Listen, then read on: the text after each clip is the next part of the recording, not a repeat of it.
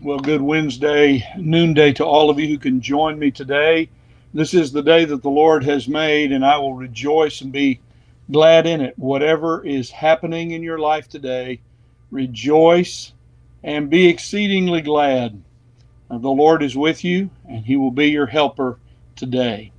Well, we continue to think together these days about persisting under pressure. I could have used the word enduring, but persisting is a better word. That's a good Christian grace, learning how to persist when the pressure's on. And I know for many of you who share with me and who have spoken with me at church, talk to me in these days as we think about these truths together, persistence in your own spiritual life is a major issue, and it is in mine. We all have our own challenges and situations that we're dealing with in order to try to overcome and follow the Lord Jesus and trust Him. So James chapter 1 was where we began. Blessed is the man, blessed is the woman who endures trials. When they're finished, you receive the crown of life.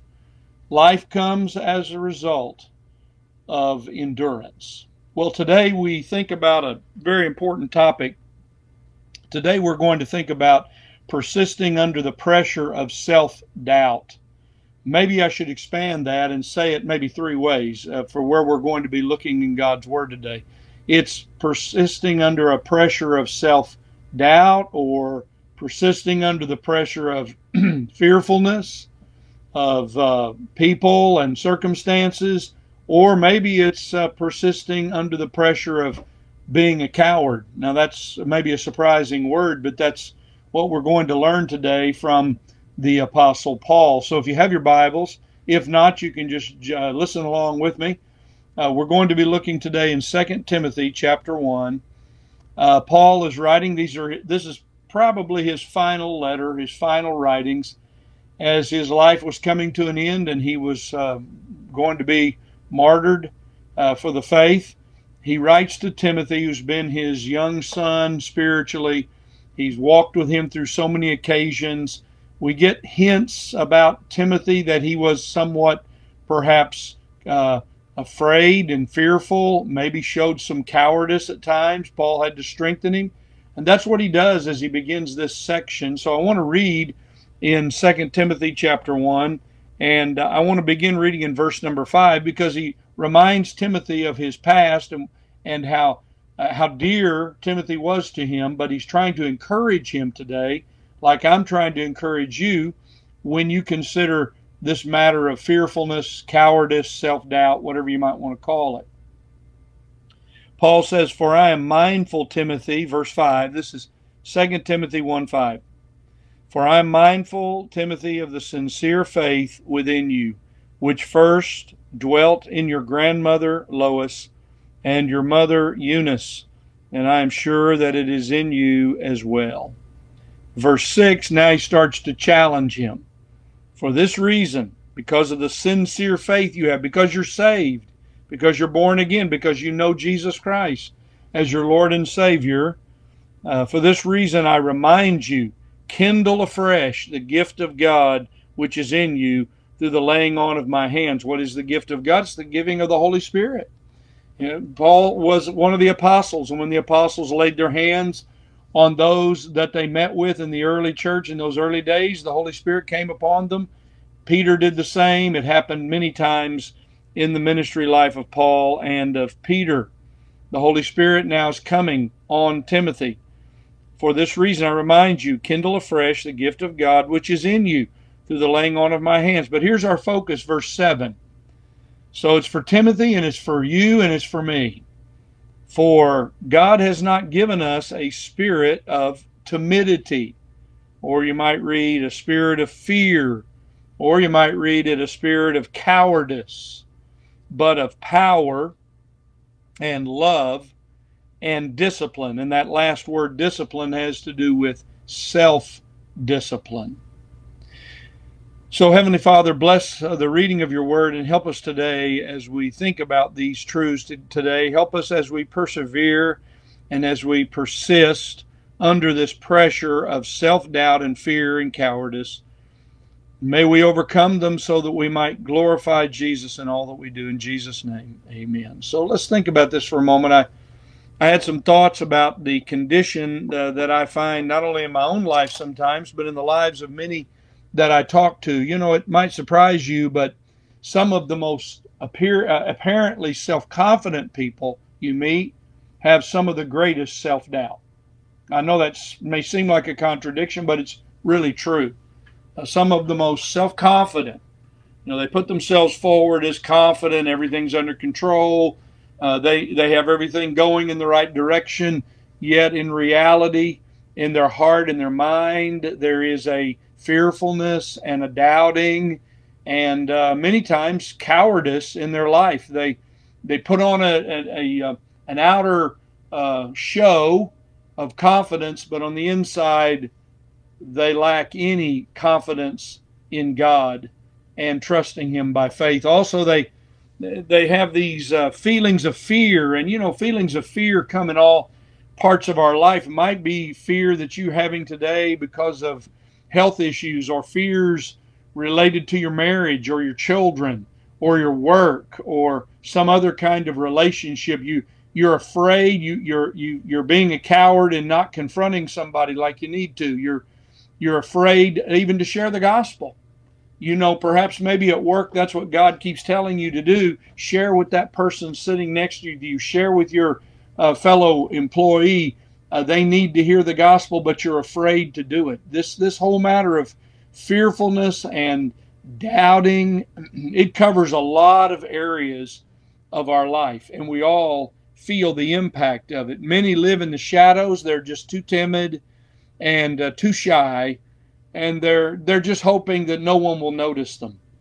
And there seems to be some of this in Timothy. He had a reluctance, even in doing all the work he did with Paul the Apostle and seeing him.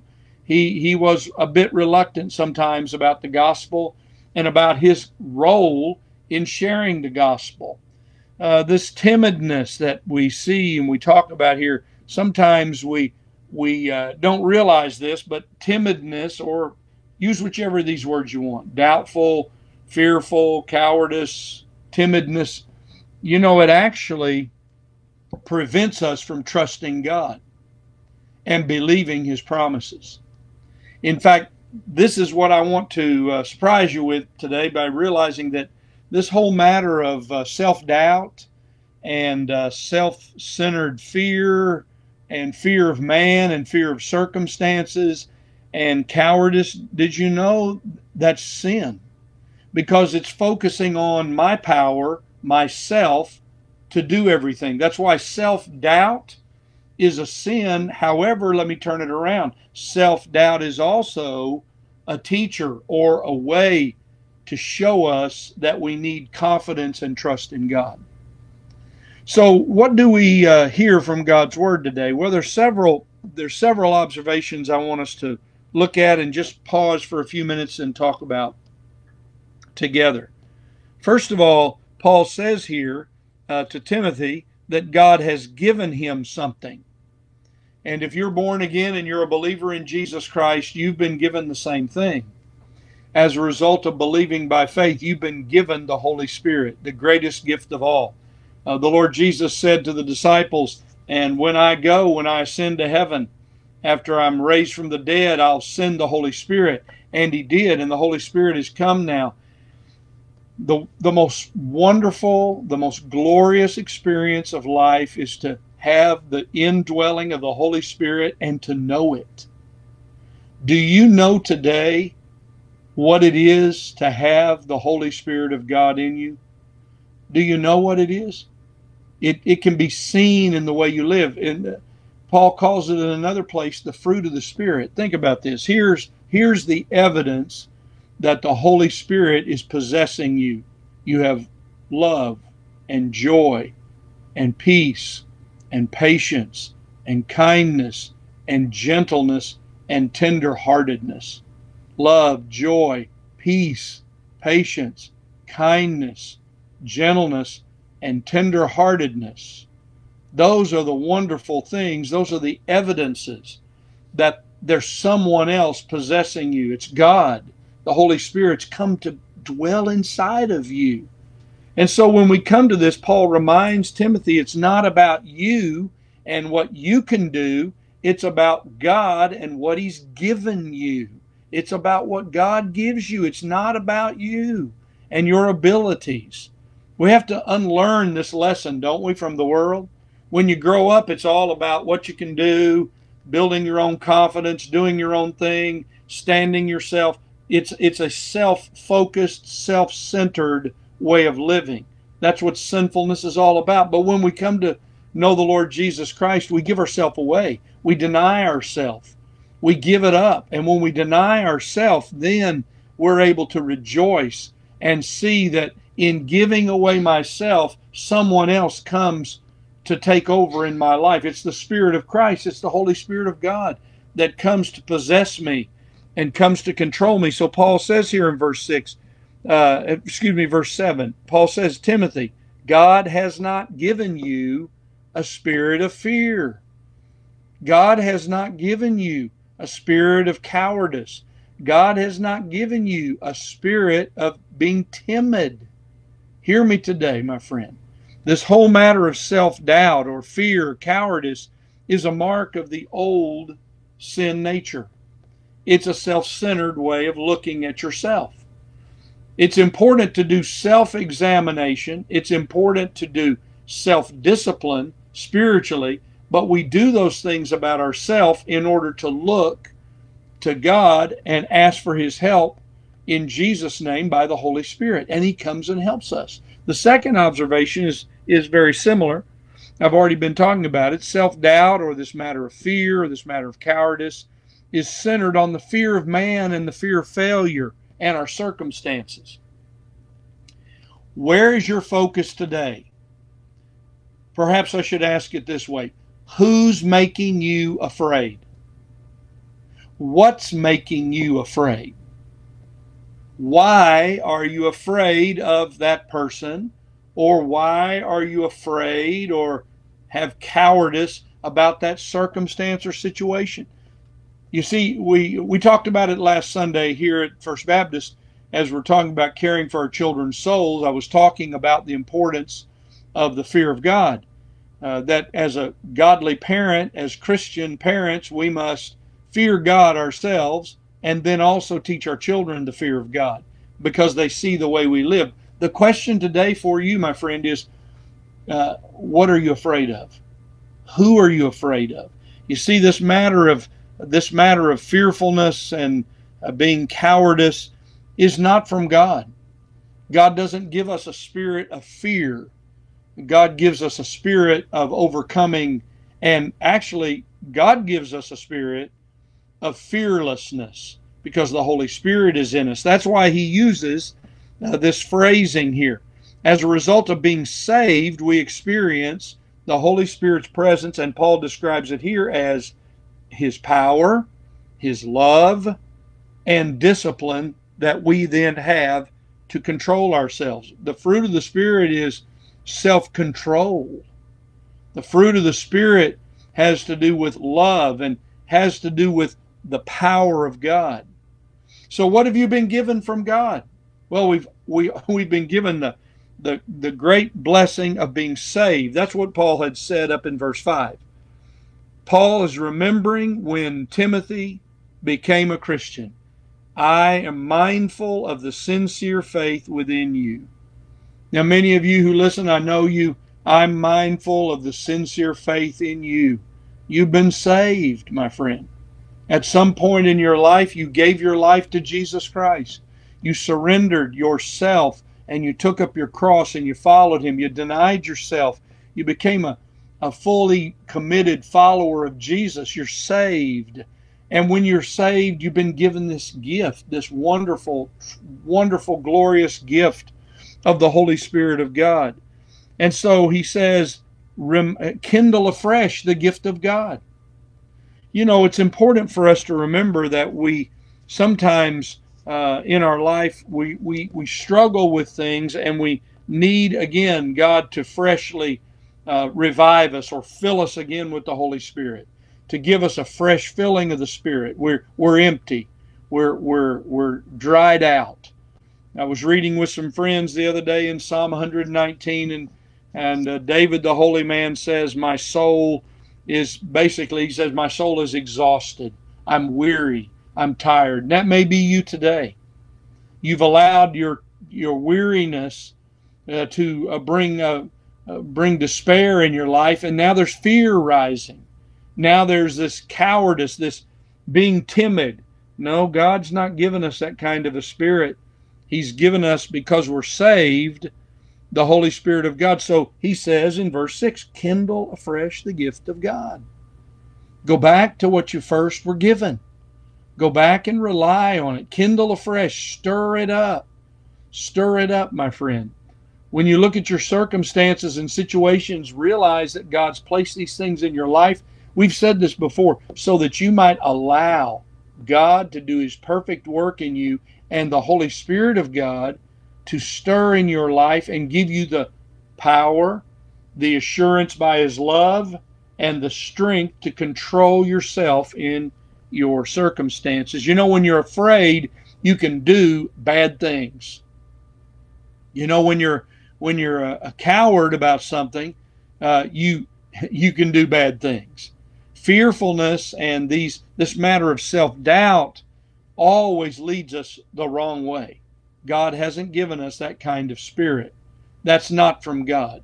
He's given us his power and his love and his discipline. So self-doubt or fearfulness or cowardice is conquered by the filling of the Holy Spirit.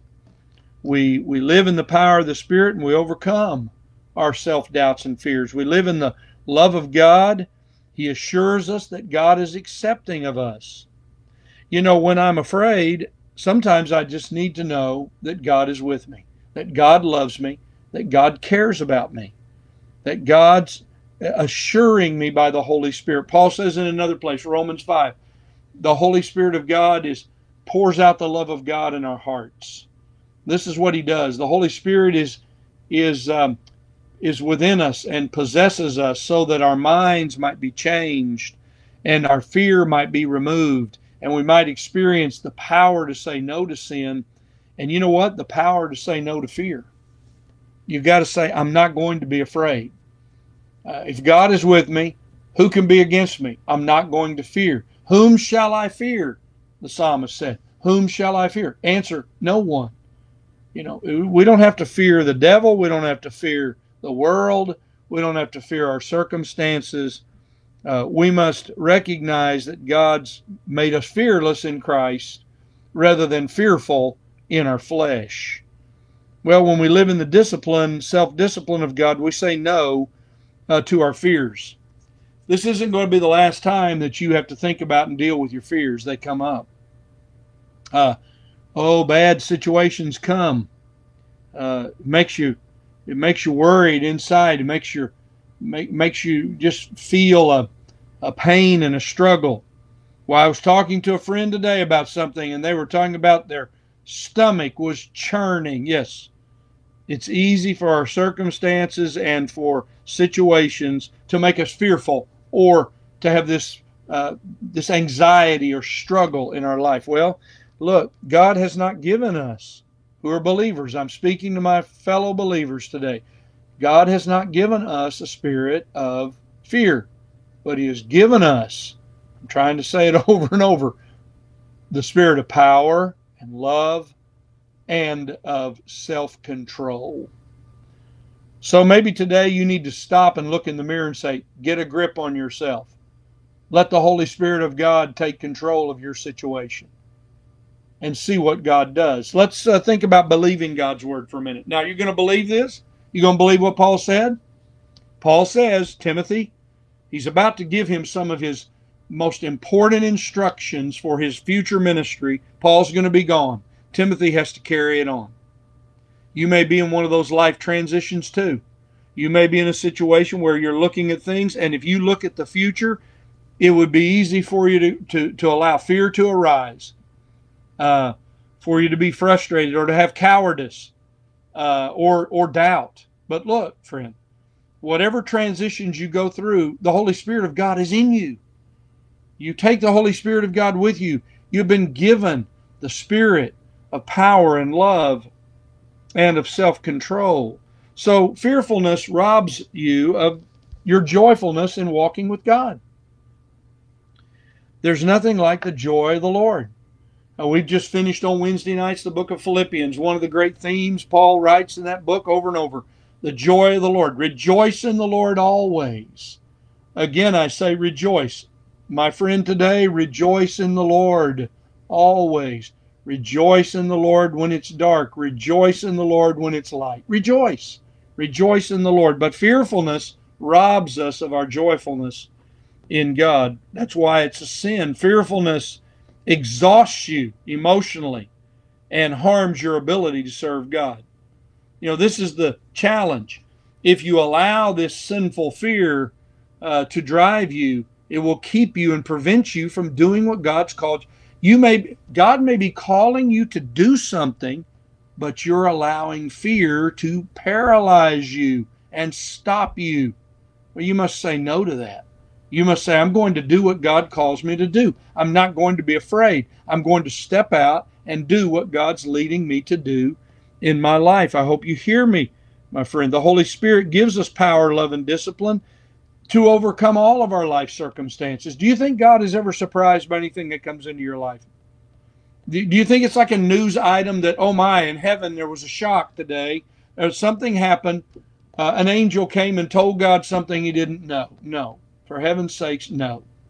The reality is God knows these things are occurring in our life. He knows where you are today. He understands your situation, and He has sent the Holy Spirit of God to be your encourager, comforter, teacher, leader through it all. God has not given us a spirit of fear, but of power and love and self-discipline. Whatever the situation you're facing today, as I said, the Holy Spirit goes with you.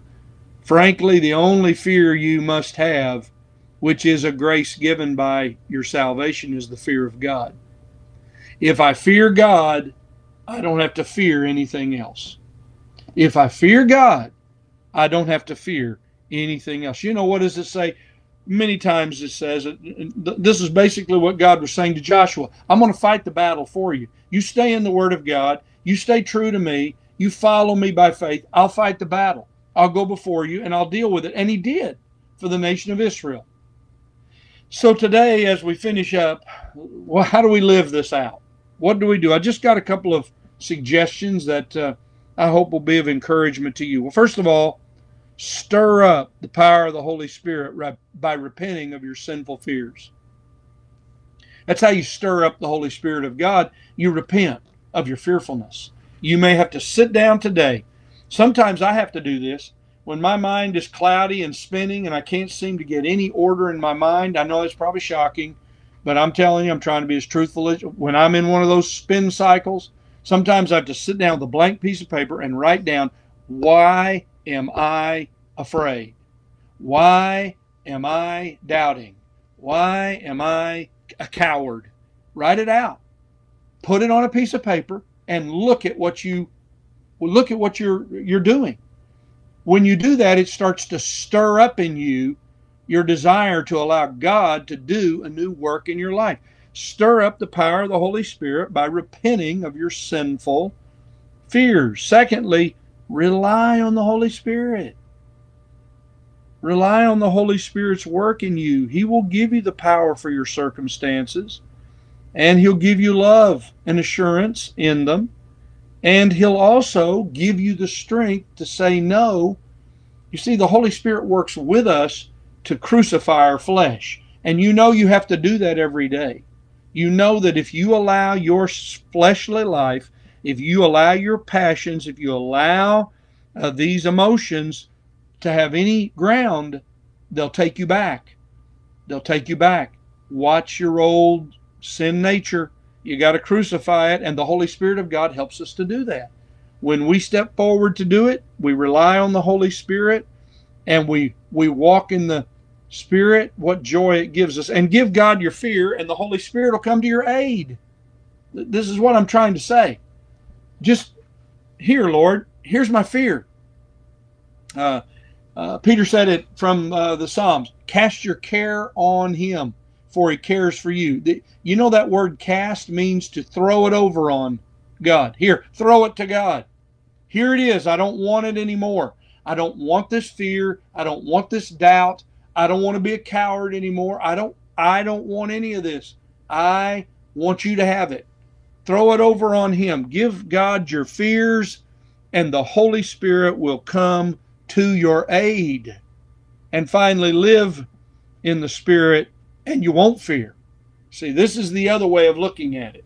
God has not given us a spirit of timidity, but of power and love and discipline. What am I saying, my friends? If you live in the Spirit, you won't be afraid. If I'm afraid, I'm not walking in the Spirit. It's just that simple. But I have to look at myself and understand what's causing this in my life. Let your self-doubt lead you to the glorious place of trusting the Lord with all your heart. It's Proverbs chapter 4. Trust in the Lord with all your heart. Don't lean on your own understanding. In all your ways, acknowledge him. And what does he do? He directs your path. All right, so as we finish, what does Paul say to us here?